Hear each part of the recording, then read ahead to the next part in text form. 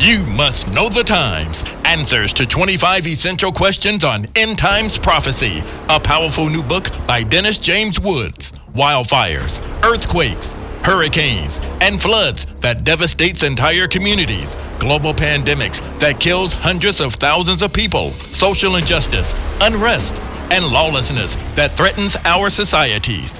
Where is this world heading? And what does the Bible say about the end times? You Must Know the Times is an eye-opening book specifically designed to educate readers about the last days. You will learn what the Bible says about conflicts in the Middle East, the tribulation period, the nation of Israel, the mark of the beast, the Antichrist, Armageddon, the rapture of the church, and many more essential topics. Get your copy today of You Must Know the Times by Dennis James Woods at Amazon, iTunes, Google Books, Barnes & Noble, or wherever books are sold.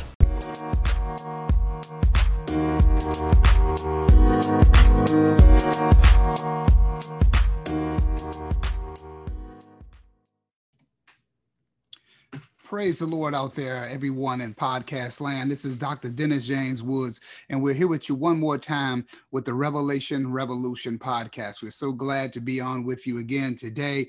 Oh boy, I tell you, our last series on the imminent return of Jesus Christ, that 4-part series was the bomb. I've got a lot of positive feedback about it, and we're about to embark on another 3-part series that you're going to find very, very interesting, and it's called The Long Delay.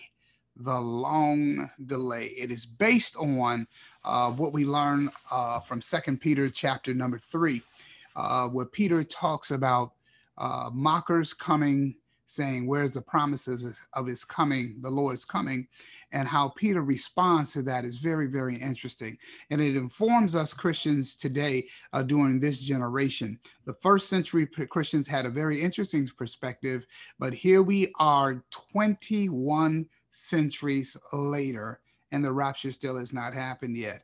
Oh, glory to God. But it's going to happen. Listen, stay tuned. You're not going to want to miss another episode of this exciting journey called the Revelation Revolution.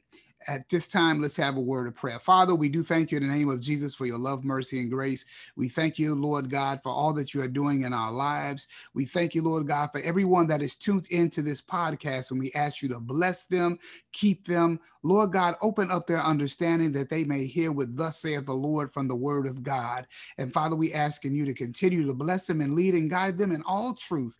And Lord God, open their eyes, open their hearts, open their minds, that they might hear what thus saith the Lord for this end time that we live in. In Jesus' name we pray. Amen. And I tell you, we're going to have another good time again. But before we start, I just want to lace a few ground rules to where we're coming from in my series of teaching. Most people who are pre-trib and or dispensational, that's the theological eschatological scheme that a lot of people in the United States adhere to, because that's what's taught in the colleges, and that's what I would say most people are pre-trib. And pre-tribulationism has an interesting effect on the book of the Revelation. And what I mean by that is, because pre-trib teaches that the age of the church closes out in chapter number 3 of the book of the Revelation, glory to God, in the church, the word church isn't found. You know, they use all kinds of reasons. The word church isn't found after that. And the people that are referred to as the saints are some other group of believers, but they're not Christians. They're quote unquote the tribulation saints, and but not the church. And one of the main reasons why they say that is because by this point, the restrainer of 2 Thessalonians is a restraining force that's holding back the revealing of the Antichrist. They have always taught that was the Holy Spirit and working through the church to restrain evil in the world. Well, number one, they don't have any scriptures to back that up. That's just a declaration that they've made ever since John Nelson Darby made it in his writings, and he brought it over to the United States. Basically, the proof text that they use to prove that are found in like Genesis 6:3 and Isaiah 59:17, 59:19, I believe. A few passages from the Gospel of John, and then 1 John 4:4. They use those scriptures, and then a few other analogous type of scriptures where they talk about we are the light of the world and the salt of the earth, and salt is a preservative, and all of that. It's they leave the breadcrumbs, and they kind of like go down this trail, tying the tea leaves together, so to speak, and trying to make all these scriptures work to make that doctrine. But the actual problem is this: they have no scriptures to actually back up that the restrainer of 2 Thessalonians is the Holy Spirit. What they failed to factor in when they were determining who is the Holy Spirit is the fact that the beast also ascends from the bottomless pit.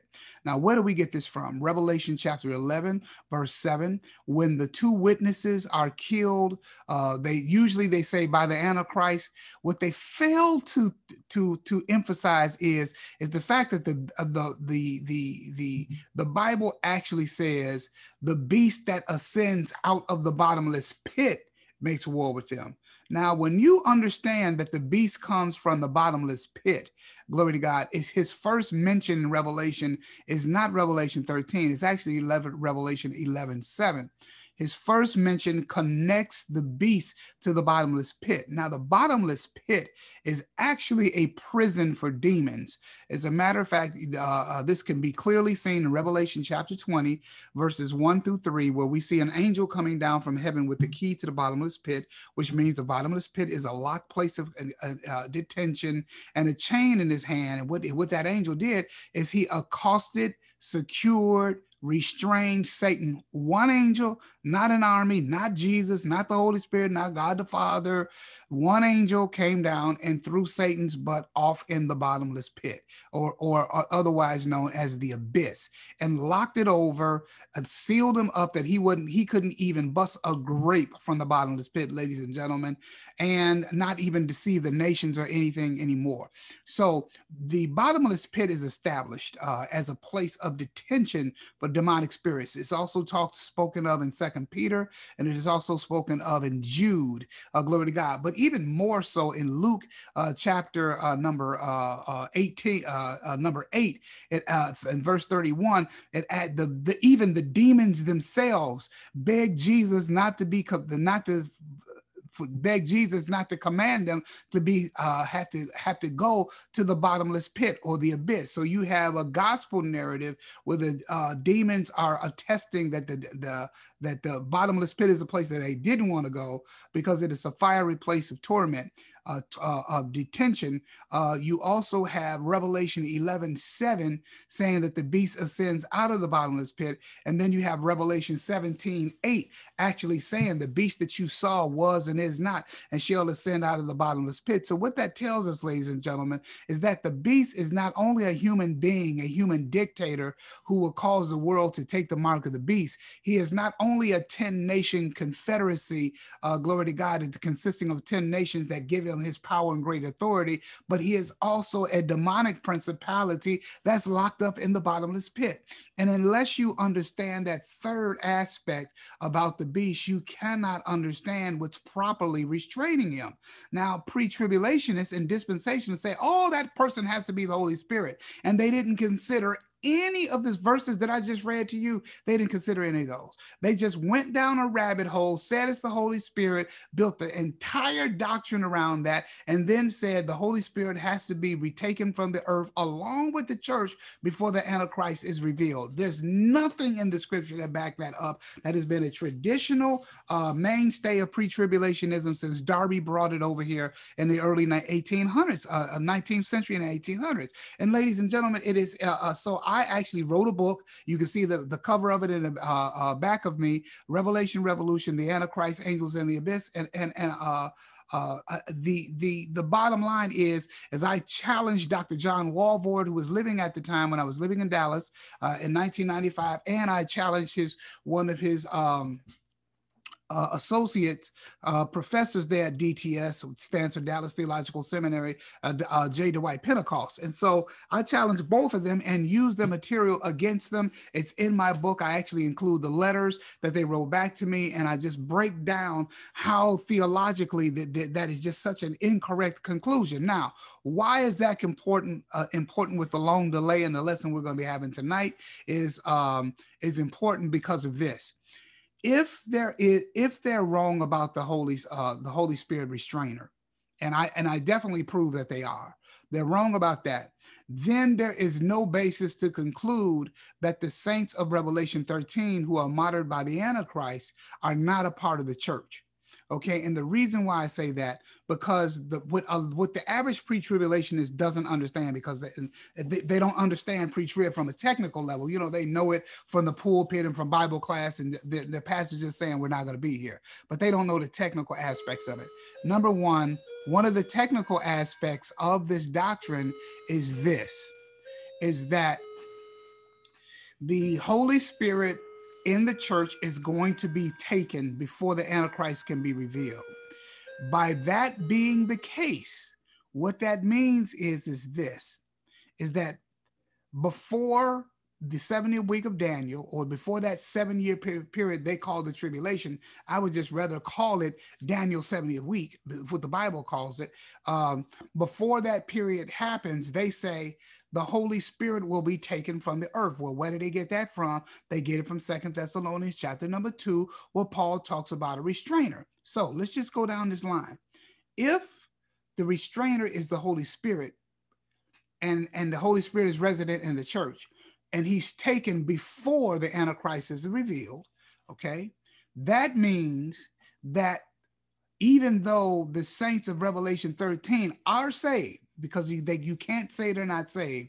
They're called saints. Their names are written in the Lamb's Book of Life. They're part of the first resurrection. The Holy Spirit calls them blessed and holy. Glory to God. And they refuse to get the mark of the beast. Like I say, their names are written in the Lamb's Book of Life. All of that, they are seen in heaven in Revelation 15. And they're actually seen in their award ceremony in Revelation 20, which is another thing. Revelation 20 is not when those people are resurrected. Glory to God. They're resurrected. They're shown in Revelation chapter 15 after Revelation 14, where the Son of Man comes down on the cloud and gets his harvest. The next thing you know, the people that refuse to get to mark of the beast in Revelation 15 are seen in heaven. They're up there singing songs. They're not raised. They do not come up in Revelation 20. They come up in Revelation 15. They're already in heaven by the time you get to Revelation 20, where the ceremony starts when they are in heaven. But the point is this. What pre-trib says is the reason why the Revelation 13 saints can't be a part of the church is because the Holy Spirit that baptizes believers into the body of Christ and seals people into the day of redemption and then fills people for service and all that, his role as the restrainer has stopped. And because his role as the restrainer has stopped, he's no longer baptizing people into the body of Christ. Therefore, the people in Revelation 13 cannot be a part of the church because the Holy Spirit's ministry as such as baptizing into the body of Christ ceased when the Holy Spirit was taken, glory to God, according to Paul in Revelation chapter number 2 Thessalonians chapter 2, verses 6 and 7, when the Holy Spirit was removed from the earth. All of this is not factual, ladies and gentlemen, if the restrainer is not the Holy Spirit. And so, with my book, Revelation Revolution, the Antichrist, Angels, and the Abyss, I prove to people that their theory on the restrainer is wrong. And when I challenged Dr. Walvoord and Dr. Pentecost on it, they had no answers for it, ladies and gentlemen. This is one of the biggest doctrinal hoaxes and missteps in interpreting scriptures that is going to affect millions of people, because there's people still going to be here at a time when they think they're not supposed to be here, and they're going to be facing the things that the Bible told us was going to happen, but we always assign that to somebody else. Oh, that's the tribulation saints. No, that's the church, ladies and gentlemen. And that's why God gave the book of Revelation in the first place. Why do you think it's in the Bible? Why do you think that God would put it in the scriptures if it wasn't for Christians? Who else is reading the Bible? The Christians are reading the Bible. It's put there for us. We were supposed to know and understand these things. And so this is why it is so important, ladies and gentlemen, that you understand these teaching and that we use all of the richness of the book of Revelation that is revealing to the church, that we use it and apply it to end time Christians, because that's who the book is written to. Glory to God. And it has special significance to the end time church. Now, I'm not negating the fact that it had an impact and a purpose for the first century church. And that's why God addressed the 7 churches of Asia Minor. He actually addressed these people. He named people that were in their congregations and everything, specific things that they were going to be going through, and he named all of that stuff. And so yes, there's some application to the first century Christians, but the first century Christians also thought that Jesus was coming back during the first century, and they got it wrong about that. How do we know they were wrong? 21 centuries later, the church is still here, has not been raptured. So now this whole idea of a long delay takes on a new life when you look at it. So what we do in this study, ladies and gentlemen, we are not taking the approach that dispensationalists take, as that nothing after Revelation chapter 3 applies to the church. We do not take that step. We are not teaching pre-trib. If you're looking for pre-trib teaching and you're stuck on that teaching, then you don't want to listen to this, because I'm not teaching that. Glory to God. Now, I urge you to stay tuned, because you'll actually learn something. You see, it is men and theologians that compartmentalize the book of Revelation and say what doesn't apply to the church and what does and what doesn't. And the word church isn't found here and the word church isn't found there. You know, the people, it always amazes me that the people who say the word church isn't found in Revelation after chapter 3 and isn't seen again all the way until, I believe, chapter 21. But the bottom line is such a stupid argument, because listen to this, ladies and gentlemen. The word church is not found in 2 Timothy, Titus, 2 Peter, 1 John, 2 John, or either Jude. Technically 1 Peter either, because in the King James version, where it says the church that is at Babylon, the word church there is in italics. That means it wasn't in the original. And other versions do not translate it as church. You know, but so therefore, it's technically not in 1 Peter either. So now we have several books of the New Testament where the word church is not found. And so you don't ever hear a pre-tribulationist telling you that. They'll never admit that the word church isn't found in 7 other epistles. They kind of like leave that part out when they're making that argument. And then another thing, let's look at in the book of Galatians, the word church in the first chapter is used one time, and then in its plural form is also used one time in the first chapter, but then it's not found again. The word church isn't found again through the rest of the book, through chapter number 6 in Galatians. Do we conclude that because the word church or churches is not found after the first chapter, that it doesn't apply to the church and the other chapters? Of course we wouldn't make that dumb. That's just idiocy, you know. And now, granted, pre-trib isn't based on that alone, but when it comes to the Holy Spirit restrainer, that is a mainstay. It's not the only part of the doctrine, but it's a mainstay of the doctrine. And without that, pre-tribulationism doesn't work. Why? Because when you get downwind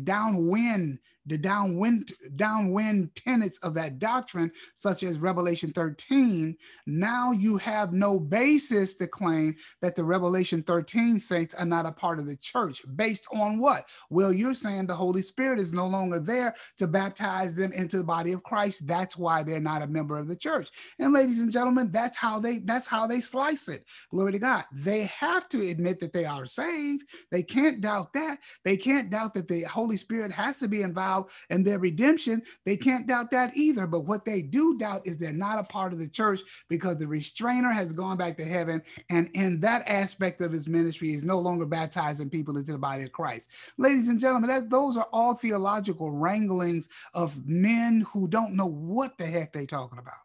But it sounds good in their doctrine. It's just difficult to prove with the Bible, and the scriptures they should have used, they don't use, such as the beast ascends from the bottomless pit and the bottomless pit is a locked prison. So, and the demonic principality that's actually going to possess his human counterpart, the Antichrist, the one who will actually sit on the throne and call himself God, that can't happen until the beast that's in the bottomless pit is let out. And so this is why in Revelation chapter 11, verse 7, it says, when the two witnesses are killed, it says the beast that ascendeth out of the bottomless pit shall make war with them and kill them. And then in Revelation 17, verse number 8, it says the beast that you saw, which is in Revelation 13, the beast that you saw was and is not and shall ascend out of the bottomless pit. It's twice said in the scriptures. The first mention is in Revelation 11:7, establishing a firm identification and interpretive rule. The law of first mention, when something is mentioned the first time in the scriptures, that's usually going to identify it for the rest of its uses in the Bible. Glory to God. It's not a hard and fast rule all the time, but it is something that people understand as being somewhat of a valid point when you're interpreting scriptures and interpreting terminology in the Bible. Glory to God. The first mention is usually going to set the context or set the tone for how you interpret that passage. In the very first time the beast is found in Revelation, it's in connection with Revelation 7, where the beast ascends out of the bottomless pit. So it's well established. Pre-trib left all of that part out, and they have no Bible whatsoever to back them up on the restrainer being the Holy Spirit. And so because of that, we do not take the position that Revelation after Revelation chapter 3, that the Bible does not talk about, or the church is not in view in the book of Revelation. That is not a view that we take because of the pre-trib fallacy that the restrainer has to be removed, and restrainer is the Holy Spirit, and the Holy Spirit is what baptizes people in the body of Christ. Therefore, the Revelation 13 saints are not a part of this church. So that's how they came up with that. And we're going to find out it's all poppycock. Okay. Get my book, Revelation, Revolution, the Antichrist, Angels, and the Abyss. You'll enjoy it, and you see how I deal with that subject intensely, glory to God, in that book, challenging both two of the top pre-trib scholars of all time, Dr. John Walvoord and J. Dwight Pentecost. Both men have gone on to be with the Lord. So we're not speaking disrespectfully of them as individuals, but we are saying that they were wrong about their doctrine. And when I challenged them, you'd be surprised with how they responded to me. All you got to do is get my book, because I include their letters in my book. So you actually can see it for yourself. So tonight we're going to be talking about the long delay. And the long delay, Peter initially talks about that. So let's go ahead and get my screen shared up here. Glory to God. And we'll get right into our lesson. Glory to God. Okay, just want to expand this a little bit so we can see me. Okay, the long delay. Glory to God. Okay. Let's look at Peter's perspective of the long delay, first of all. In 1 Peter chapter number 3, verses 8 and 9. We're going to be using the English Standard Version. It says, "But do not overlook this one fact, beloved." Now, listen, this is really good. Who is he addressing here? He's addressing the beloved, or as some people say, the beloved. That's talking about Christians. That's talking about the fellow saints. But do not overlook this one fact, beloved, that with the Lord, one day is as 1,000 years, and 1,000 years as one day. It's very important that you understand that. Glory to God. Listen what he says next in the next verse. He says, "The Lord is not slow to fulfill his promise, as some count slowness, but is patient toward you, not wishing that any should perish, but that all should reach repentance." Now, Peter's making a point here that is very, very important. As a matter of fact, let's look at this verse in the King James. The Lord is not slack concerning his promise, as some men count slackness, but is long suffering to usward, not willing that any should perish, but that all should come to repentance. Now, ladies and gentlemen, this is interesting. What you have to understand is this. The Christians of the first century all thought, or many of them thought, that the Lord was going to come back in their lifetime. They would look for the Lord to show up any minute. But what has 21 centuries of history taught us? That as well-intentioned as they were absolutely unequivocally wrong. The Lord did not come back in the first century, the second century, third century, all the way up to the 20th century. We don't know if he's coming back in the 21st century, so we can say clearly up through the 20th century. So then the issue became about mockers. And you know, in my last series, I talked about the mockers because they're going to come. Glory to God. But the bottom line is, so Peter is addressing them, saying, wait a minute, you guys. You have to understand something. The Lord is coming. And he's not like human beings who fail to keep their promise. It has nothing to do with that at all. What it is that God's time and our time is two different levels. As a matter of fact, God's time is so much above our time that one of his days is 1,000 of one of our years. Think of that ratio, ladies and gentlemen. Let me give you an idea of what that's like. The average housefly lives about 30 days. It goes from egg, larva, pupilla to adult in 30 days. Lives its entire life in 30 days. Glory to God. God is saying one of his days is 1,000 of our years. Think of that. One of his days. So, ladies and gentlemen, just 2 days ago, in God's time, Jesus was here. So when the Lord says he's coming quickly, he is coming quickly in his time, not ours. But we have to understand the whole idea behind God taking his time in human terms of coming back. He never intended on coming back quickly. That never was his plan. We didn't know that right away. Paul and the people in Paul's day didn't know that. They didn't live to see it. They didn't know that it would be more than 20 centuries before the Lord came back. They didn't know that. They had no way of knowing it. Where to come?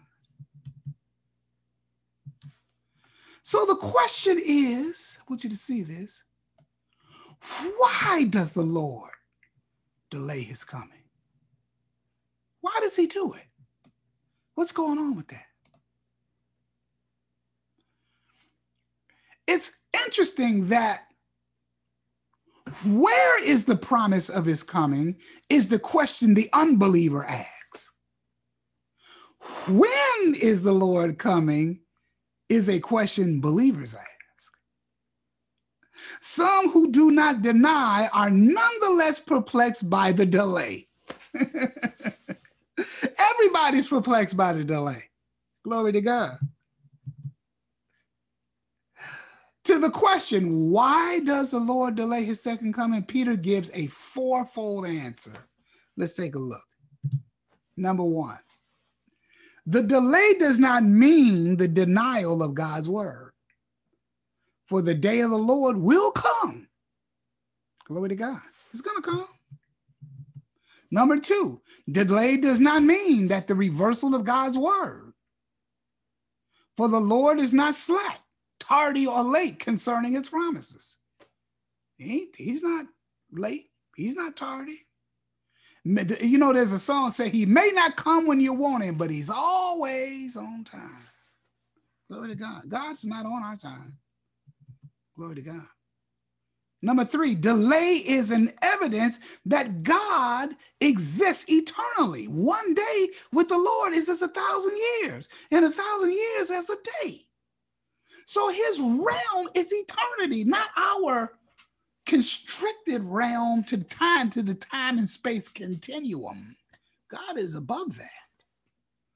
Time is something that mortal beings need to measure the passing of time. If you're immortal, if you're eternal, the time is not relevant in the same sense as it is to a person that has a limited amount of time.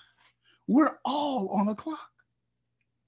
And let me tell you something, you're old enough to, if you're alive, you're old enough to die. Because that's the only requirement of death is life. If you're 1 second old, you're old enough to die. Glory to God. And so we're all on the clock, whether it's 1 second or 100 years. We're all on a clock if you're mortal. So, but God does not exist in that realm. Glory to God.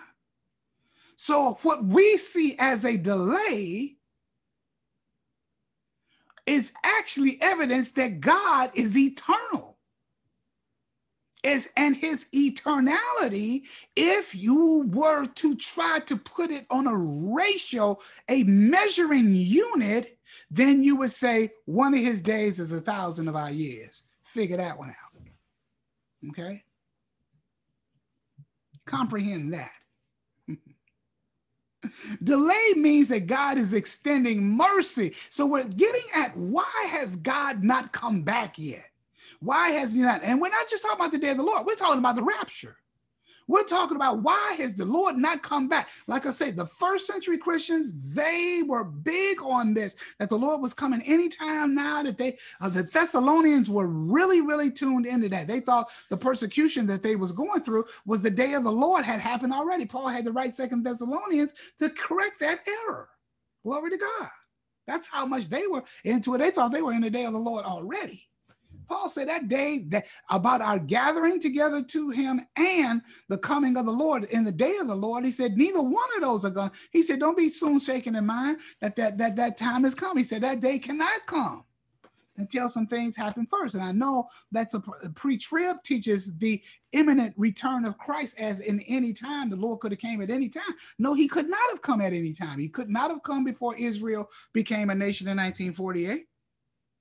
He could not have come before then, because the mystery of Israel's blindness and the fullness of the Gentiles are synchronized events that when God is finished with the church, he's ready to go back to Israel. There's no way he could have came back and raptured the church in 1542 before Israel.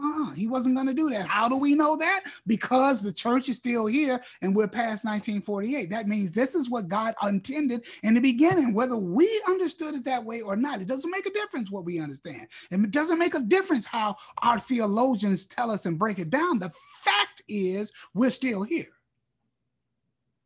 Period. Glory to God. Number 4, delay means that God is extending his mercy. He's extending his mercy. He is not willing that any should perish, but that all should come to repentance. What this means is God is extending mercy during an age we call the church. We're in the age of grace. We're in the age of the Holy Spirit. We're in the age of the church. This is why he hasn't come back, because he's extending mercy for folks to repent and come to him. Glory to God. Now, these 4 points came from the Beacon Bible Commentary on 2 Peter chapter 3, verses 8 and 9. So these 4 points that we just covered came from the Beacon Bible Commentary. Okay, now, Continuing. Why does the Lord delay his coming? Glory to God. Delay means that God is extending mercy. He's not willing that any should perish, but that all should come to repentance. Glory to God. God has been extending his mercy for 2,000 years now. 2,000 years he's been extending his mercy. This is during the age of the church, who simultaneously occupies that space from Pentecost to right before the day of the Lord, right before the day, great and notable day of the Lord comes. Glory to God. We're quoting Joel and Acts there. We're going to get to that. Glory to God. This is the age of the church, again, from Pentecost to before the day of the Lord comes. Glory to God. So let's look at this. Let's look at this. Actually, the Bible gives us a clue of how long the church age will be. Not so far as in celestial calendar years, but we're given the parameters of it. And I'm going to show you. It's right here in the book of Acts. It looks at Acts chapter number 2, verse 17 through 21. Again, we're reading from the English Standard Version. And it says, in the last days, it shall be, God declares, I will pour out my spirit on all flesh, and your sons and your daughters shall prophesy, and your young men shall see visions, and your old man shall dream dreams. Glory to God. Even on my male servants and my female servants, in those days I will pour out my spirit, and they shall prophesy. Number 19, verse 19, and I will show wonders in the heaven above and signs in the earth below, blood, fire, and vapor of smoke. The sun shall be turned to darkness and the moon into blood before the great day of the Lord comes, the great and magnificent day. So Pentecost is when the church started. And it's going to go all the way up to before the great and notable day of the Lord comes. Because the day of the Lord is when the Lord pours out his wrath. And we're not appointed to wrath. So God is going to extend his mercy from Pentecost all the way up to that point, right before it gets here. As a matter of fact, it even says, these will be the signs. Before the day of the Lord comes, the sun shall be turned to darkness and the moon into blood. These are called the cosmological signs, or the cosmic signs, the things we're going to see in the heavens. Jesus said at that time, the powers of heaven shall be shaken. There's going to be all sorts of signs. It says, the Bible says men's hearts are going to fail them for looking at the things that are coming on earth. We're going to see all kinds of things. All kinds of things are going to be going on. But these are signs, and these are signs that he gave to the church. Why do you think in the inaugural sermon, Peter's inaugural sermon on the inaugural day of the day of Pentecost, the inaugural day of the church, why do you think the passage he gives when the church started and what it will look like right before it ends with the cosmic signs? Why do you think that's there? We can't overlook that. You're looking at bookend on the left, the day of Pentecost, and the cosmic signs on the right, bookend on the right. Everything in between is the age of the church. Now, I know that bothers pre-trib theology, because they teach the imminent return of Christ, and Christ could have came back at any time. But no, he couldn't have came in 1542. He couldn't have came in 1320. He couldn't have came in 917. He couldn't have came in 532. He could not have come. We know that now. How do we know that? Because he didn't come. 2,000 years now. And so we're getting back to what Peter was trying to tell us. Listen, a day with the Lord is like 1,000 years. And he was trying to get saints out of the mindset, talking about where's the promise of his coming, because the mockers were mocking where the promise of his coming is, but the believers were also saying, when is he coming? So both sides were asking similar questions. One using it for the purpose of mocking, the others looking as anticipation. But the first century Christians had no idea and could not have conceived that the Lord would take more than 2,000 years to come back. But it wasn't for them. It wasn't for them, ladies and gentlemen. That's why they couldn't get it. And verse number 21, it shall come to pass that everyone that calls upon the name of the Lord will be saved. Glory to God, during the age of the church. So now let's look at this. Listen what Matthew said. Jesus said in Matthew 16:18. He says, I will tell you, Peter, that you are Peter, and on this rock I will build my church, and the gates of hell shall not prevail against it. Jesus announced, did not describe, just announced that he was building a spiritual organism called the church, the ecclesia, the called out ones. Glory to God. He was building that. But this is what happened. So let's look at the order of this. Jesus announced it and talked about it in Matthew 16:18. But then he comes back again after his resurrection in Acts 1:8. Look what he says. But you will receive power when the Holy Ghost has come on you, and you will be my witnesses in Jerusalem and in Judea and Samaria and to the ends of the earth. So now Jesus has already rose. He's already right at that 40th day of being with the disciples after he rose from the dead. Glory to God. And so he was with them all this time. And so now he's about to go up into heaven. He said, but something's going to happen. He says, go to Jerusalem, wait for till you are endued with power on a high. He says, but you will receive power. He said, you're going to be the power to be my witnesses. And what's going to happen when that power comes? Well, we see what happens on the day of Pentecost. This is what happened.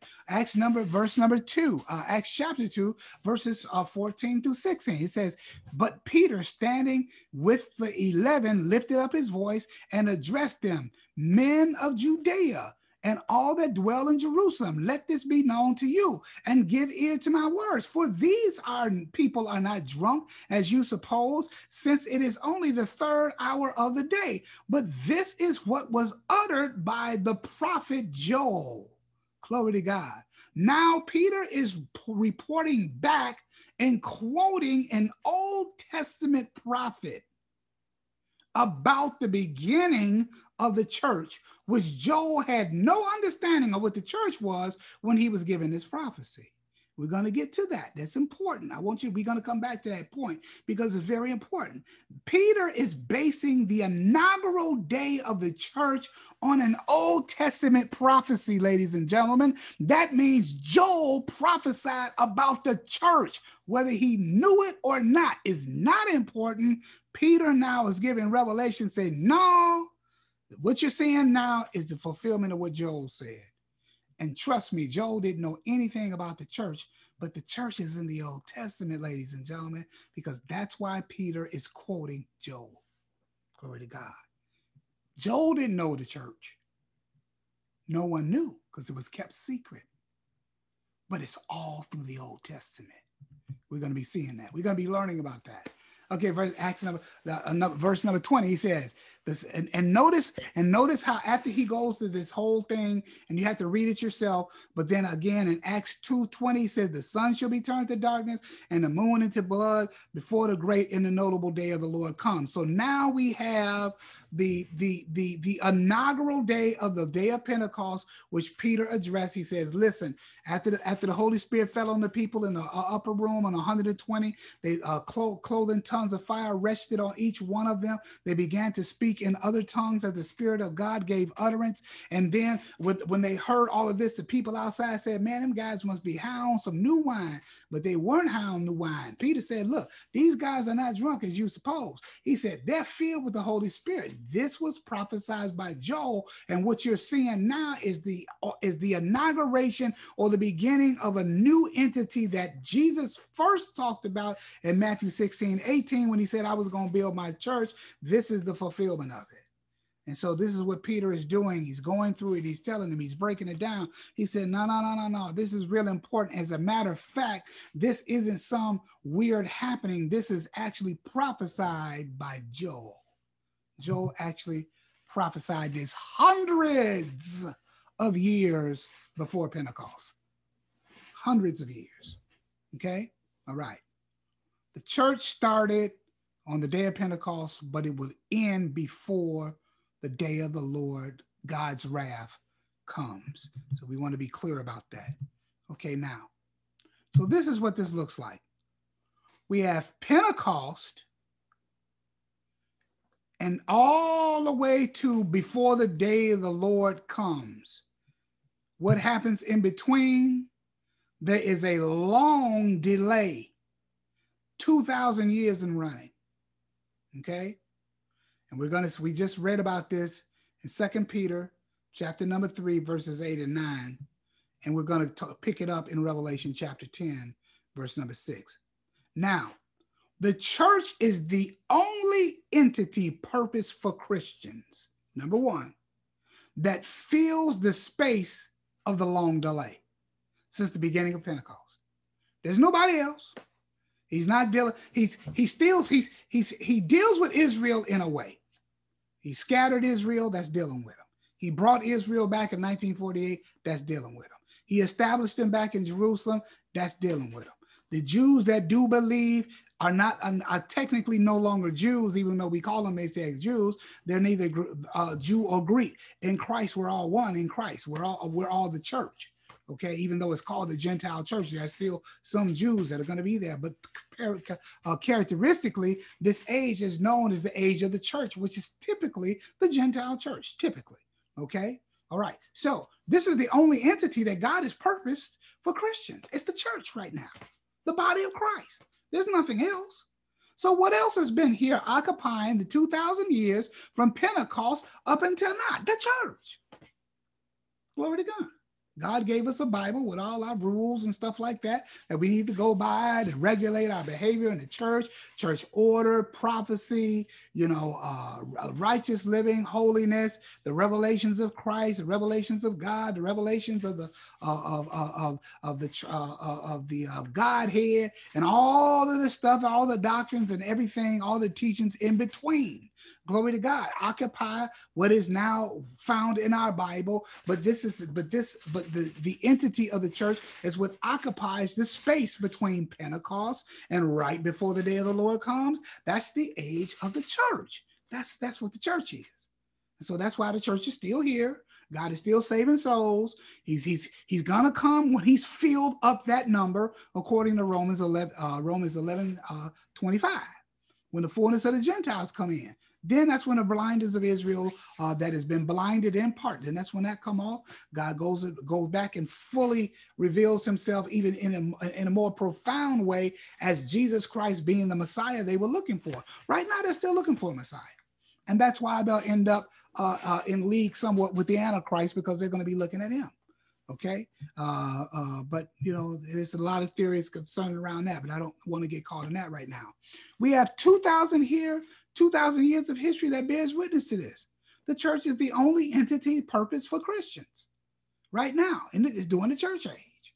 Glory to God. This is what God has purposed. You're part of the body of Christ. If you're born again, you must be born again. And if you're born again, you're baptized into the body of Christ. There's only one church. There's one faith, one Lord, one baptism. Glory to God. We're all, by one Spirit, are we all baptized into one body. That's how it happens. It's only one. Jesus Christ is the head of the body, the church. The church has been here since the day of Pentecost. It started on the day of Pentecost, prophesied by an Old Testament prophet, and then to go on all the way until right before the day, great and notable day of the Lord comes. We don't want to be here during the day of the Lord, because that's the time of God's wrath. We were not appointed to wrath, 1 Thessalonians chapter 5, verse 9. So let's continue. Why does the Lord delay his second coming? We can still continuing on that vein. Glory to God. God has promised to the end of history of ungodly men with judgment. If there seems to be a delay, it is not because God is unfaithful to his promise. It is because he's patient. He doesn't want any to perish.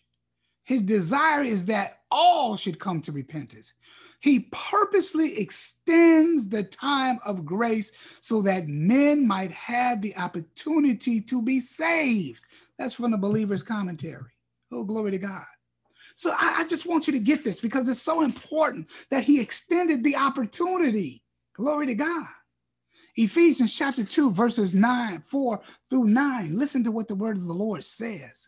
It says, but God, being rich in mercy, because of the great love with which he loved us, even when we were dead in our trespasses, he made us alive together with Christ. By grace have you been saved, and raised us up with him and seated us with him in heavenly places in Christ Jesus, so that get this, ladies and gentlemen, so that in the coming ages, he might show the immeasurable riches of his grace and kindness towards us in Christ Jesus. For by grace have you been saved through faith. It is not of your own doing. It is the gift of God, not of the result of works, so that no one can boast. Let me read verse number 7 again, because verse number 7 is so important. So that in the coming ages, I want you to listen to that, ladies and gentlemen. In the coming ages, this speaks, glory to God, of God's eternal plan for us Christians who have been redeemed out of the world, who were foreknown before the foundation of the world, who were called, sanctified, and kept by the power of God. Glory to God. That God loved us before the foundation of the world. Glory to God. And he did this. Even when we were dead in trespasses and sins, he did this so that in the coming ages, when did these coming ages happen? In all eternity. He's going to be showing the immeasurable riches of his grace. His grace is going to be continuously shown in new levels of love, new levels of grace, newness in God. Do you know that God can keep revealing newness in himself for all eternity and never run out? He is inexhaustible. And so what Paul is talking about here is the immeasurable grace and kindness he's going to show towards the redeemed in the eternal ages to come. Stuff that we human beings have no idea what that means. It is so far beyond us. The eye has not seen, nor have the ear heard, nor have it entered into the minds of them of the things that God has planned for those that he loves. Oh, glory to God. In the ages to come, ladies and gentlemen, God is going to be showing his grace in all eternity. Glory to God. Had Christ came in the first century, none of us today would be able to experience God's eternal glory for the redeemed. Planned for us in the eternal ages to come. God delayed because of us and those to come. This is why the Lord has not come back in the first century or the second century or the third century. Had he that did that, we'd have never been able to participate with him in the eternal ages. So he waited on us. He waited on us, ladies and gentlemen. God had no intention of coming back in the first century because he saw you. He saw your kids. He saw all the people that lived in the first century, the second century, the third, fourth, fifth, all the way up to the 20th century, into the 21st century, still hasn't come back. But he delayed his coming because one of his days is as 1,000 years. And while he is delaying, he's giving men time to repent. He never intended on coming back quickly because he wanted to redeem men and women. He had a plan to wait for you and me and those who haven't been born yet, that he's gonna save. Glory to God. I'm so glad they were wrong in the first century. Because in order to participate in the ages to come, you have to be born in this world. You have to come here, glory to God, and be redeemed. and be saved and to be baptized into Christ in order to participate in the glory God is going to be revealing in the ages to come, which begins when Christ comes back for his church for us. Oh, glory, glory to God. The delay. The delay is rather to be explained by God's mercy and not bringing it to an end sooner. Forbearing. And some translation says God is forbearing. The King James says God is long suffering. But this forbearing, long suffering means that God bears long with men's weakness and sin, not wishing that any should perish, means that he desires all men to come to salvation and gives them ample time to do so, but not just in their lifetime, in the times of human existence here on this planet. Now that we're in the age of the church, his desire is that we should all reach repentance before the day of judgment comes. While he desires that all shall be saved, he can bless with salvation only those that come to repentance and acceptance of his plan. That's from the Broadman Bible Commentary. Glory to God. So the question is when does this delay, end? Now we're about to get into our lesson. Well, we're already into it, but we're going to get even a little deeper. Let's go to Revelation chapter number 10, verses 5 through 7. We're going to start with the King James Version first. And the angel which I saw stand upon the sea and upon the earth lifted up his hand to heaven and swear by him that liveth forever and ever, who created heaven and the things that are therein are, and the earth and the things that therein are, and the sea and the things which are therein, that there should be time no longer,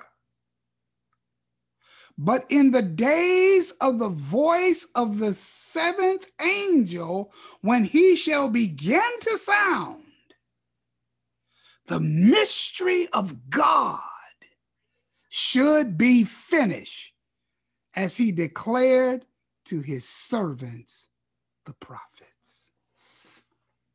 Ladies and gentlemen, get ready for a ride, because now we have to break this down. Let's read the same passage from the English Standard Version.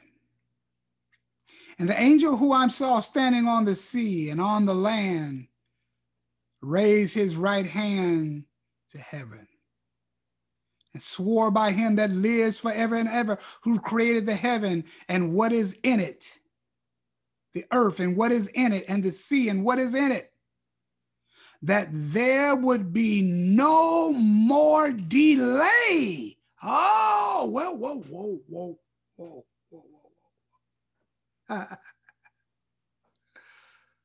The King James translates this as there should be time no longer. But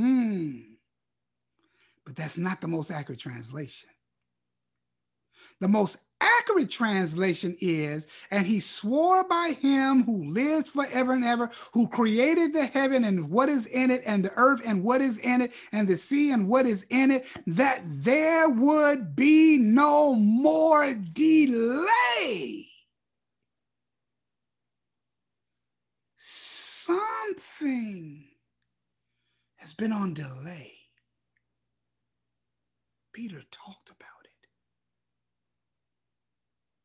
Peter talks about that. He says, wait a minute, y'all. Don't get it mixed up. Don't get it confused. God is coming back. But you have to understand, one of his days is 1,000 of our years. Don't get it confused. He is coming back quick. Quick is on his clock, though. On our side, it's been a long time coming. On his side, he's right at the door. It's coming quickly. But don't get it confused, because it's making the mockers mock and saying, where is this coming? But the Christians are saying, when is this coming? But guess what, ladies and gentlemen?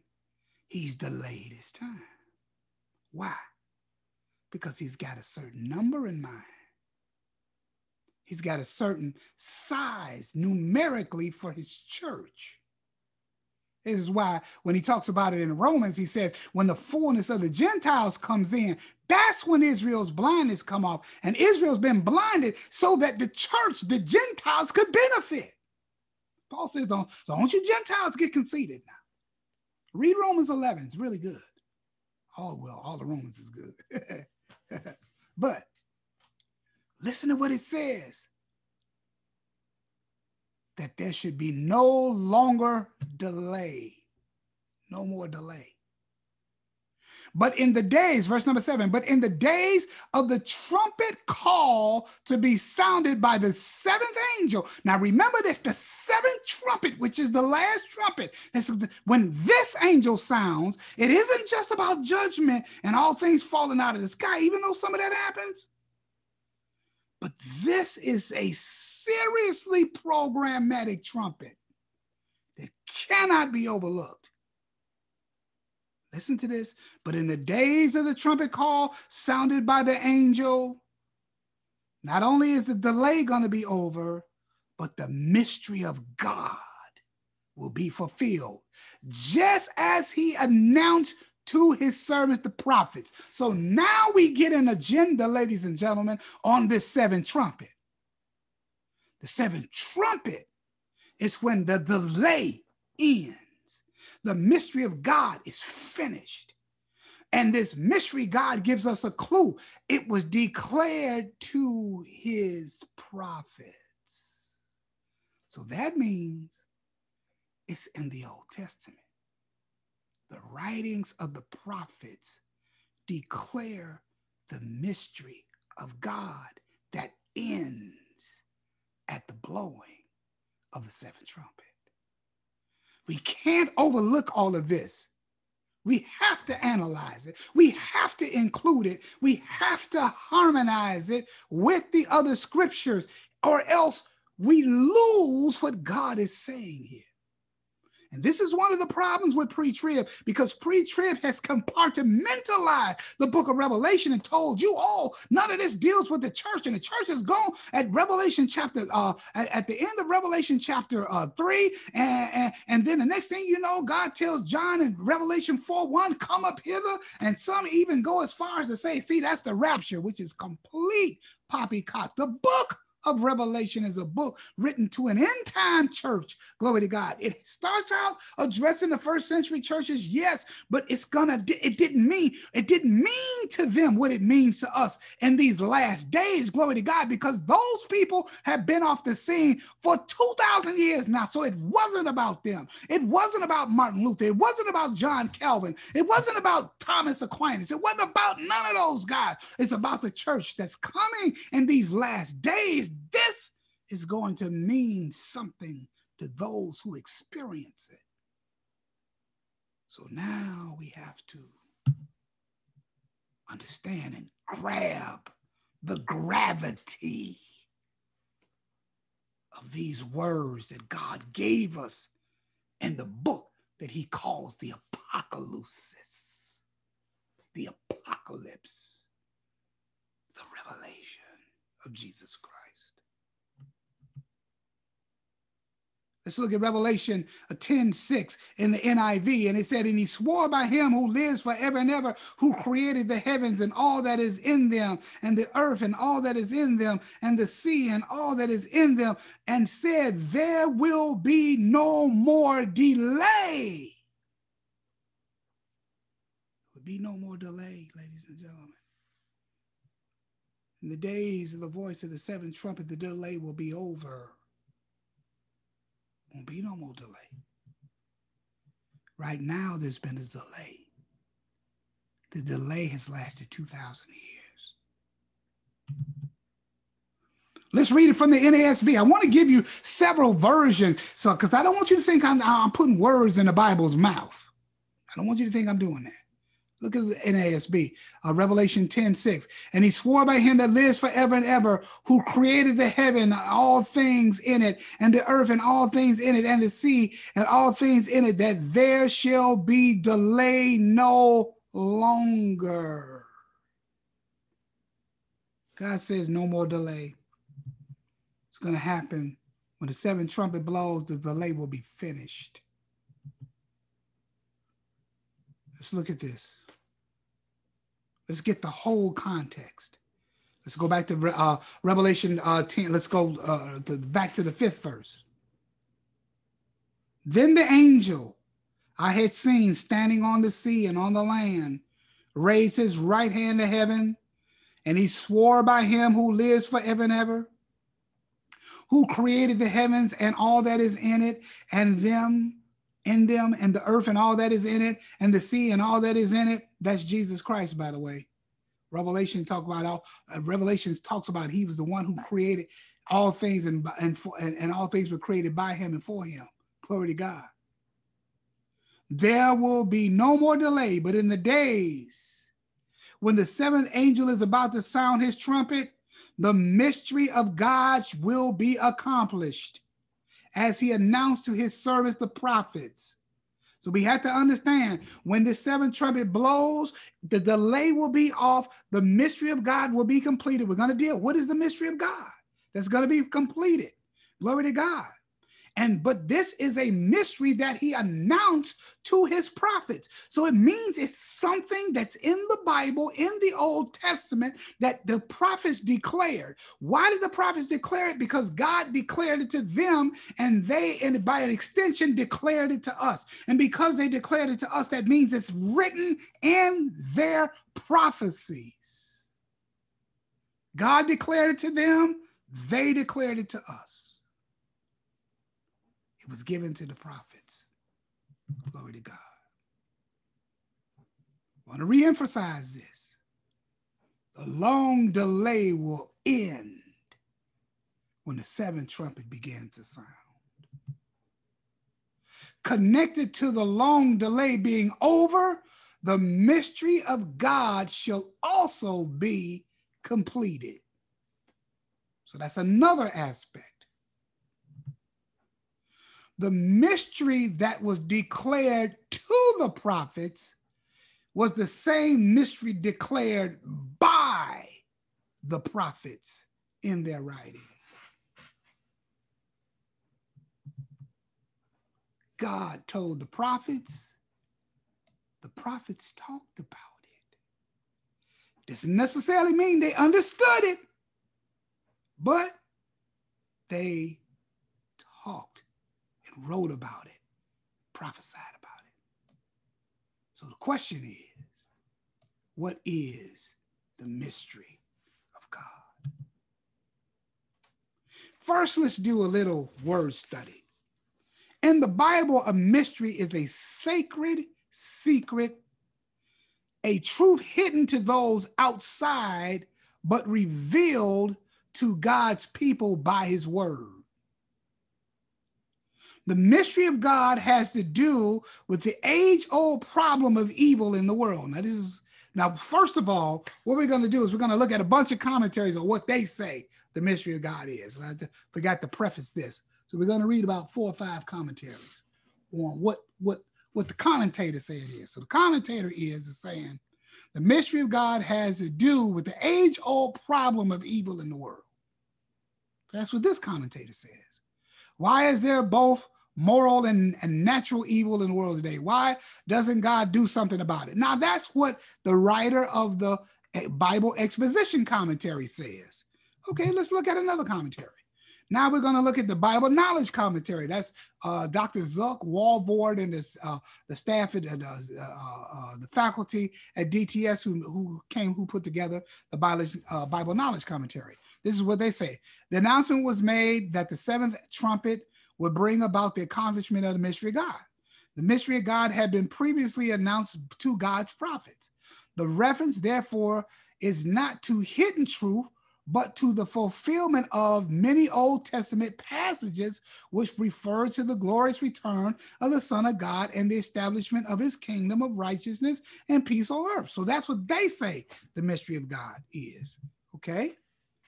Let's go to the New International Commentary. The mystery of God in Revelation 17 shares this apocalyptic coloring and refers to the purpose of God as revealed in the consummation of human history. Oh, this sounds real good. In the New Testament, his divine purpose in history as a mystery, not because it is unknown, but because it never would have been known if God had not revealed it. John is saying that the sounding of the seventh trumpet, that which God purposed in creation and is made possible through the blood of the Lamb, will be brought to its fulfillment. Now he's got another little slant on it. Now notice, ain't none of these guys agreeing, but we just gonna go through a few more of these. Okay, this is the pulpit commentary. The mystery of God should be finished. Also, the mystery of God was fulfilled. The prophetic past, according to a theologian by the name of Wadsworth, the mystery of God is all that man does not now understand in connection with God's dealing with man, but to the existence of which he is cognizant. For example, the existence of evil in the world and God's modes of dealing with that in all mankind, which we only know in part. God's plans are being steadily and surely worked out, though we are not able to comprehend them. He has declared to his servants the prophet. Literally, as he evangelized to his servants the prophets. Now, that's what the pulpit commentary says. Now, I told you, everybody got a different opinion on what this mystery is, okay? All right. Let's read another one. The Tyndale commentary. So I want to give you some witnesses because we're going to break this thing down. We're not going to get philosophical. We're not going to get too wordy like a lot of these theologians. A lot of these guys, let me just tell you something. A lot of these guys are Pharisees. Glory to God. They're experts in the word and the letter of writing and language and archaeology and digging up ancient literature and text. Some of these guys don't even have the Holy Spirit. A lot of these guys aren't even saved, unfortunately. Okay, but they're scholars. And the scholars get to write all this stuff, these lengthy dissertations on stuff. And Jesus said, like you Pharisees, he says, by the time y'all get finished with something, you make the word of God none effect. See, that's why the Pharisees and Jesus and them didn't get along. Jesus was the living word. He says, man, you were strain at a gnat in somebody else's eye and miss the beam in your own. When you get finished, you won't know, like Bill Clinton's famous statement. It all depends on what the definition of is. You'll go around the corner 50 times trying to figure out what is. That's what these scholars do. Some of these guys ain't even gonna make it into heaven. Glory to God. I'm not trying to call nobody out. I'm just saying. Some of these people don't even believe in the resurrection of Jesus Christ. Some of these guys are liberal. You don't even believe in that. Don't even believe in the divinity of Jesus Christ, yet they're writing commentaries. Okay, let's look at the Tyndale commentary. Now this guy, I'm about to read, that's Leon Morris actually wrote the contributor to this particular one, and I actually like Leon Morris because Leon Morris was a good friend of another person that I actually had a chance of taking one of his courses, Dr. D.A. Carson. As a matter of fact, Morris and Carson have collaborated on many things. But anyway, the good news was proclaimed to his servants, the prophets. We should properly understand the prophets here to mean New Testament prophets as well as the great prophets of the Old Testament. God has one purpose through the ages, and it comes to its climax at this point. From the very beginning, he has planned to bring his people to salvation, and thus the whole purpose is coming to its culmination. It involves the judgment of evil, but also the deliverance and vindication of his people. John's readers are to reflect that the mighty world forces of which they are so conscious, far from being triumphant, are about to be overthrown decisively. A purpose that God has planned before the world and has matured throughout all the ages will not lightly be abandoned. The mystery of God will indeed be accomplished. So this is what all these different guys are saying. Okay, now you got a different slant from everybody. Now, what does all that mean? All these different people saying different things. If I'd have had 50 commentaries, there'd have been 50 different things said. Okay, all right. Well, you know what this means? There's no consensus of what the mystery of God is. There's no consensus. If there's no consensus, that means don't nobody know for sure. That's what it means. These guys aren't sure. One say this thing, the other say that thing. You know, my approach to this whole teaching is going to be very simple. Am I saying I know more than these scholars? I'm not saying that. What I'm saying is I'm going to let the Bible interpret the Bible. How about that? How about we not get philosophical? How about we just let the Bible interpret the Bible? Why don't we just do that? When the seventh trumpet sounds, this is what we do know for sure. Let's start there. Number one, the long delay will be over. What long delay are they talking about? Well, there's only one long delay that's been ongoing since the day of Pentecost. And that's Christ's return for the church. But he hasn't come back yet. And the reason why he hasn't come back yet, we're finding out. He's not on human time, he's on God's time. In God's time, a day is 1,000 years. So in God's time, it's only been 2 days. But whenever the trumpet sounds, we know that not the trumpet, the seventh trumpet, when it sounds, the long delay will be over. We also know that the mystery of God will be completed. So now we got to figure out, what is this mystery? When is the delay over? We understand. The delay will be over when the seventh trumpet blows, but the mystery of God will be completed. Now, we just read 5 or 6 different commentaries. All of them had different opinions all over the place. So that means none of them are sure. So that's because they're trying to be philosophical about it. But how about doing what Jesus did? Turn to the scriptures. Why don't you just let the scriptures inform you? You want to get all philosophical and try all this highfalutin language and write 2 or 3 paragraphs. You don't know what you're talking about. Glory to God. This mystery of God, whatever it was declared to the prophets. So that means God told the prophets about this now.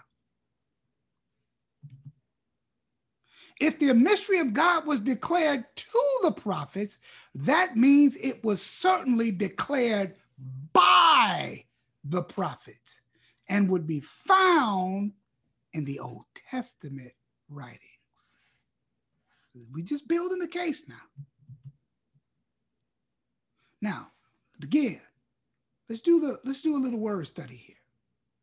The word mystery means the disclosure of divine secrets. Hence, the concept of the mysterion is important in it. God's being and the rule are unsearchable. Apocalyptic speaks objectively of prepared and hidden realities that are shown to the seer as he is led through the heavenly spheres by an angel. Talking about John in Revelation now. As the hidden bases of reality, the mystery are those of heaven, creation, the aeon, storm, etc., as well as the righteous and the sinners. So the mystery is the disclosure of divine secrets. That definition came from the Theological Dictionary of the New Testament. But let's also look at BDAG. BDAG, that's the top Greek source that the scholars use. the unmanifested or private counsel of God. That's what a mystery is. The secret. Secret thoughts, secret plans, and dispensations of God, which are hidden from human reason, as well as from all other comprehension below the divine level, and await either fulfillment or revelation to those for whom they are intended.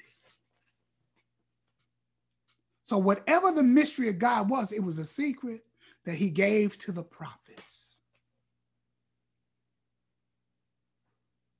But that doesn't necessarily mean the prophets understood it as such. You know, God can tell you something, you don't even know he understand it. Glory to God. So now, as we continue to go forward, we have to understand, ladies and gentlemen, I say this again for those who have just picked up and they're, wondering where I'm coming from. I am not using the dispensational rules of interpretation, of eschatological interpretation. I do not teach that the church is gone after Revelation 13. I'm going over this review for a purpose. Number one. Number two, I teach that much of what follows in Revelation chapters 4 through 15 is a part of the church age. I'm not like pre-trib that teaches that is not a part of church age. I'm teaching that yes, it is, that God gave the church revelation for a reason, not for Walvorton to say, don't y'all read that. No. That's why there's so much ignorance about revelation and eschatology now. Too many people have been taught it doesn't apply to the church. I'm not assuming that role. I'm saying, yes, it does. I'm coming out and saying it. So you understand where I'm coming from. That's why I'm applying all of this to the church, because it's written to the church. I believe that the book of Revelation was written to the church and has specific information about the end time church, specifically. It's a time that's never happened before. So since it's a time that never happened before, what did God do? He did the next best thing. Sent John a couple of thousand years into the future to write it down, put it in the Bible in the first century, because God knew once the canon of the scriptures were closed, that this information would never make it into what we understand is the Bible. So it had to go in the first century, even though a lot of it talks about future stuff.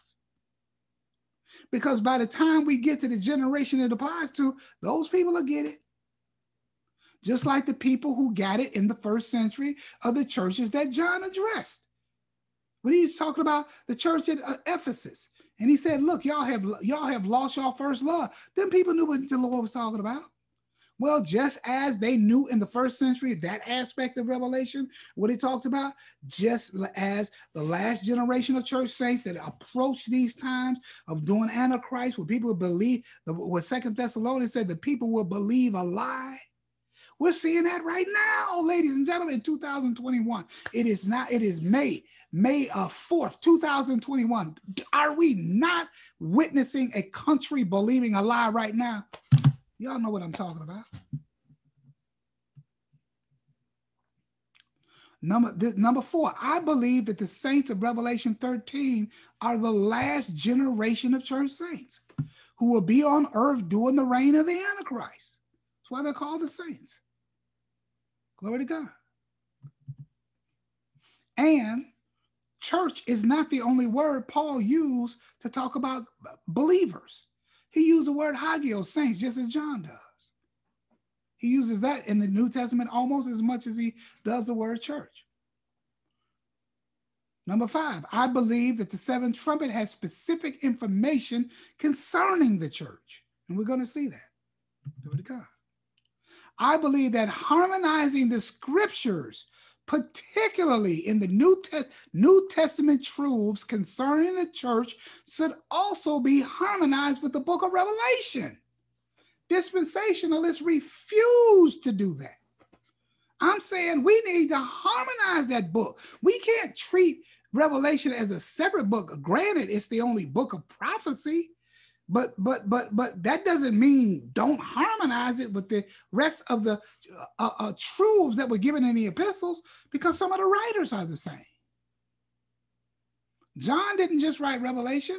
He wrote the 3 epistles and the book of us and one of the gospel narratives. So it's some of the same people. So, this is why we had to harmonize this stuff. We can't treat, put Revelation on its own little island and not attempt to harmonize things like the trumpets. Okay, we're going to get into that. I believe that Peter's admonition in 2 Peter 3, 8 and 9 should be harmonized with the long delay of Revelation chapter 10. The long delay that Peter talked about, where people were mocking, where's the promises of coming? Peter said, wait a minute, y'all got to understand. One of God's days is 1,000 years, y'all. Yes, the Lord delays his coming, but why is it delay his coming? That's why Peter said it. The Lord is not slack concerning his promises. He's doing it for a reason. Let's look at the passage again. 2 Peter, chapter number 3, verse 8 and 9. Listen to this. But do not overlook this one fact, beloved, that with the Lord 1 day is as 1,000 years, and 1,000 years as a day.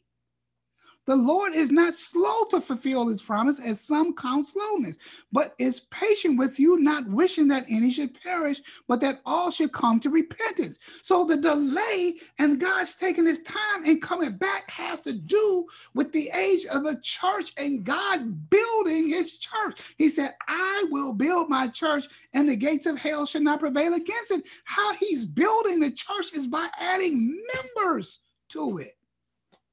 He is building it. He's been building it. Glory to God. But he's building it with souls, with people. Glory to God. So this is the whole purpose of the delay, to give people time to repent. Glory to God. The Lord is not slack concerning his promise. We're going to read from the pulpit commentary. I like how they put a lot of this. Listen to this. The Lord is not slack concerning his promise, as some men count slackness. The Lord here, as frequently as in the epistles, God is the Father. God the Father. He is only who knoweth the day and that hour. Some take the genitive with the Lord and translate it, the Lord of the promise is not slack.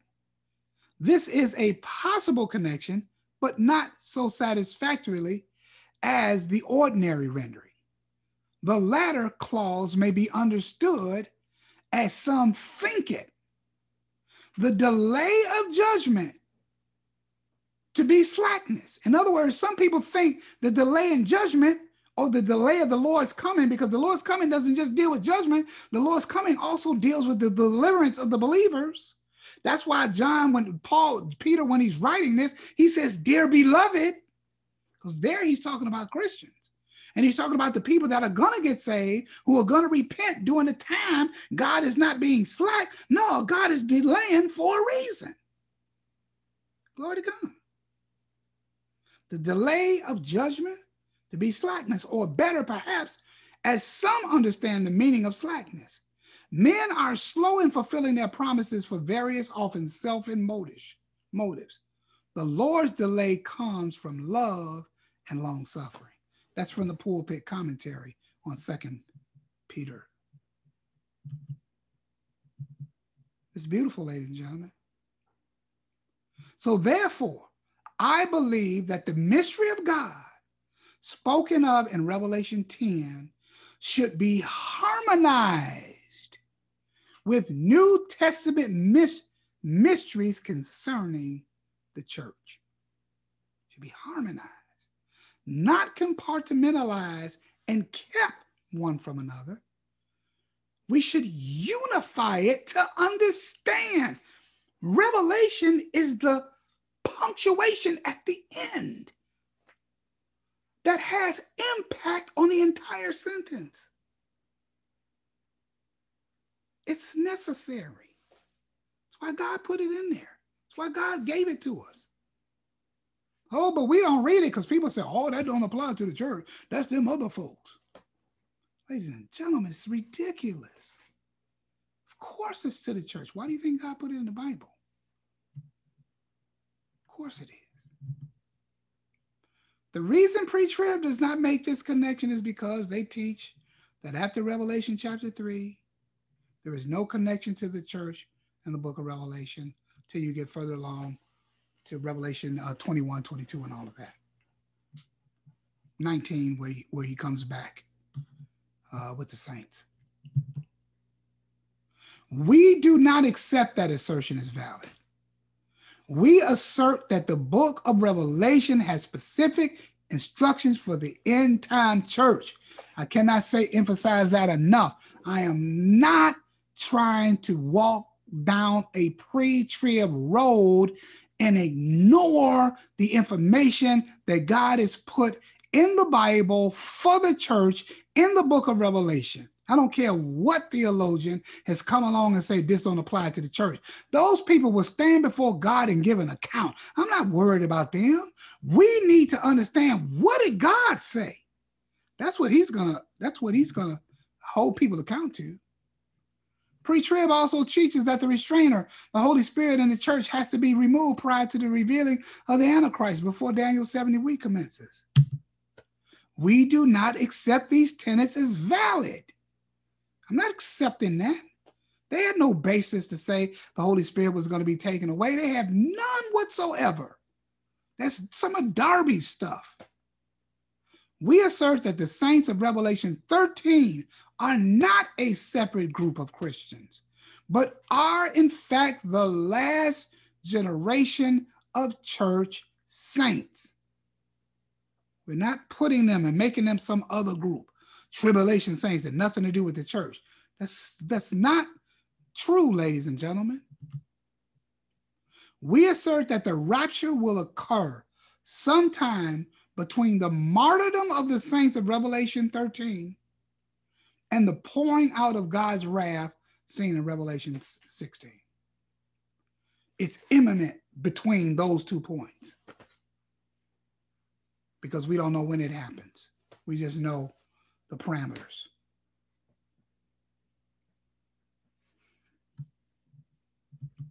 Jesus didn't say, Jesus says you wouldn't know the day or the hour. He didn't say you wouldn't know the season or the times. He didn't say that. He's the one that gave the signs. The question is, what did the old prophets declare in mystery form that involved a long delay that is fulfilled at the blowing of the seventh trumpet? So let's get back to that now, because this is how we're going to break this down. This is how we're going to understand it. The question is, what did the Old Testament prophets declare in mystery form that involved a long delay and is fulfilled at the blowing of the seventh trumpet? Remember, there are many events that still to occur after the seventh trumpet, such as the wrath of God poured out in the bowl judgments in Revelation 16. So the seventh trumpet is not the last thing. There's other stuff that happens after the seventh trumpet. Okay? The battle of Armageddon, the return of Christ, the institution of the millennial kingdom, all of that happens after the seventh trumpet. So it's not like the seventh trumpet is the last thing. It's not the last thing. There's stuff that happened. We're not done with judgment at the seventh trumpet. There's other things that happen after the seventh trumpet blows. But what does happen at the seventh trumpet, the mystery of God is completed, the long delay is over, and the mystery that God declared unto the prophets. What was that? What did God declare to the prophets that would be concluded at the blowing of the seventh trumpet? That's the question we need to ask ourselves. Remember, whatever the long delay in the mystery of God being completed is, it's not the end of all things, because other judgments happen after the seventh trumpet blows. I want to emphasize that. The mystery involves something the Old Testament prophets declared, but not necessarily understood because it was a mystery. Whatever this mystery is, whatever it is, it comes to an end at the blowing of the seventh trumpet. You've got to understand that. It's very important that you understand that. And ladies and gentlemen, this concludes, glory to God, this concludes our first episode of The Long Delay. Father, in the name of Jesus, keep your people according to your will, according to your power, according to your plan, in Jesus' name. Lord God, let these words go in them and dwell in them richly, that they hunger and thirst for righteousness, that they'll never be the same. Lord God, that they will have more respect for your word, Lord God, than ever before, that they will thirst and hunger for your righteousness, for your word, for your love that so delivered us. Father, I'm so glad you did not come before the 20th century. None of us living on planet Earth today would have ever had a chance to spend eternity with you in glory, because we have needed to be born, needed to be redeemed, needed to be saved and baptized into the body of Christ in order to be the benefactor of you revealing your mercy, love, and grace in the ages to come. That means you had to wait on us. Yes, Maranatha, Lord, come, but come in your time.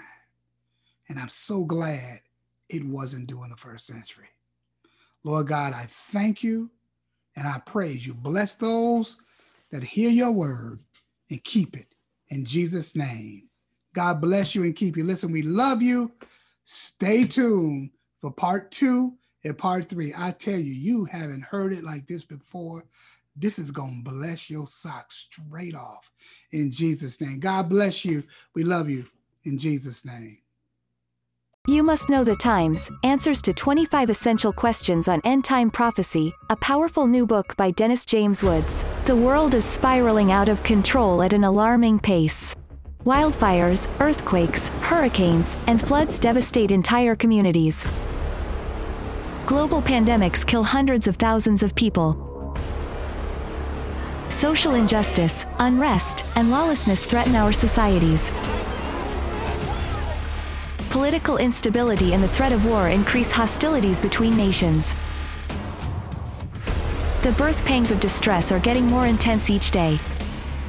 The question is, what do all these things mean, and where is this world headed? Unfortunately, at a time when people need answers the most, many do not know about the end times. You Must Know the Times, Answers to 25 Essential Questions on End-Time Prophecy, is an eye-opening book that is specifically designed to educate readers on a wide range of subjects concerning the last days. This book will equip you to discern the times in which we now live. You will learn what the Bible says about the signs of the times, the conflict in the Middle East, the tribulation period, the nation of Israel, the mark of the beast, the Antichrist, the Battle of Armageddon, the rapture of the church, the return of the Lord, and many more essential topics. Discover the powerful message the book of Revelation has for Christians, and the perils that await a rebellious world. The Lord warns, "Look, I am coming like a thief." The one who is alert and remains clothed is blessed. Therefore, it is vitally important that you must know the times. Be aware, be informed, and most of all, be prepared for things to come. Get your copy today of You Must Know the Times by Dennis James Woods at Amazon, iTunes, Google Books, Barnes & Noble, or wherever books are sold.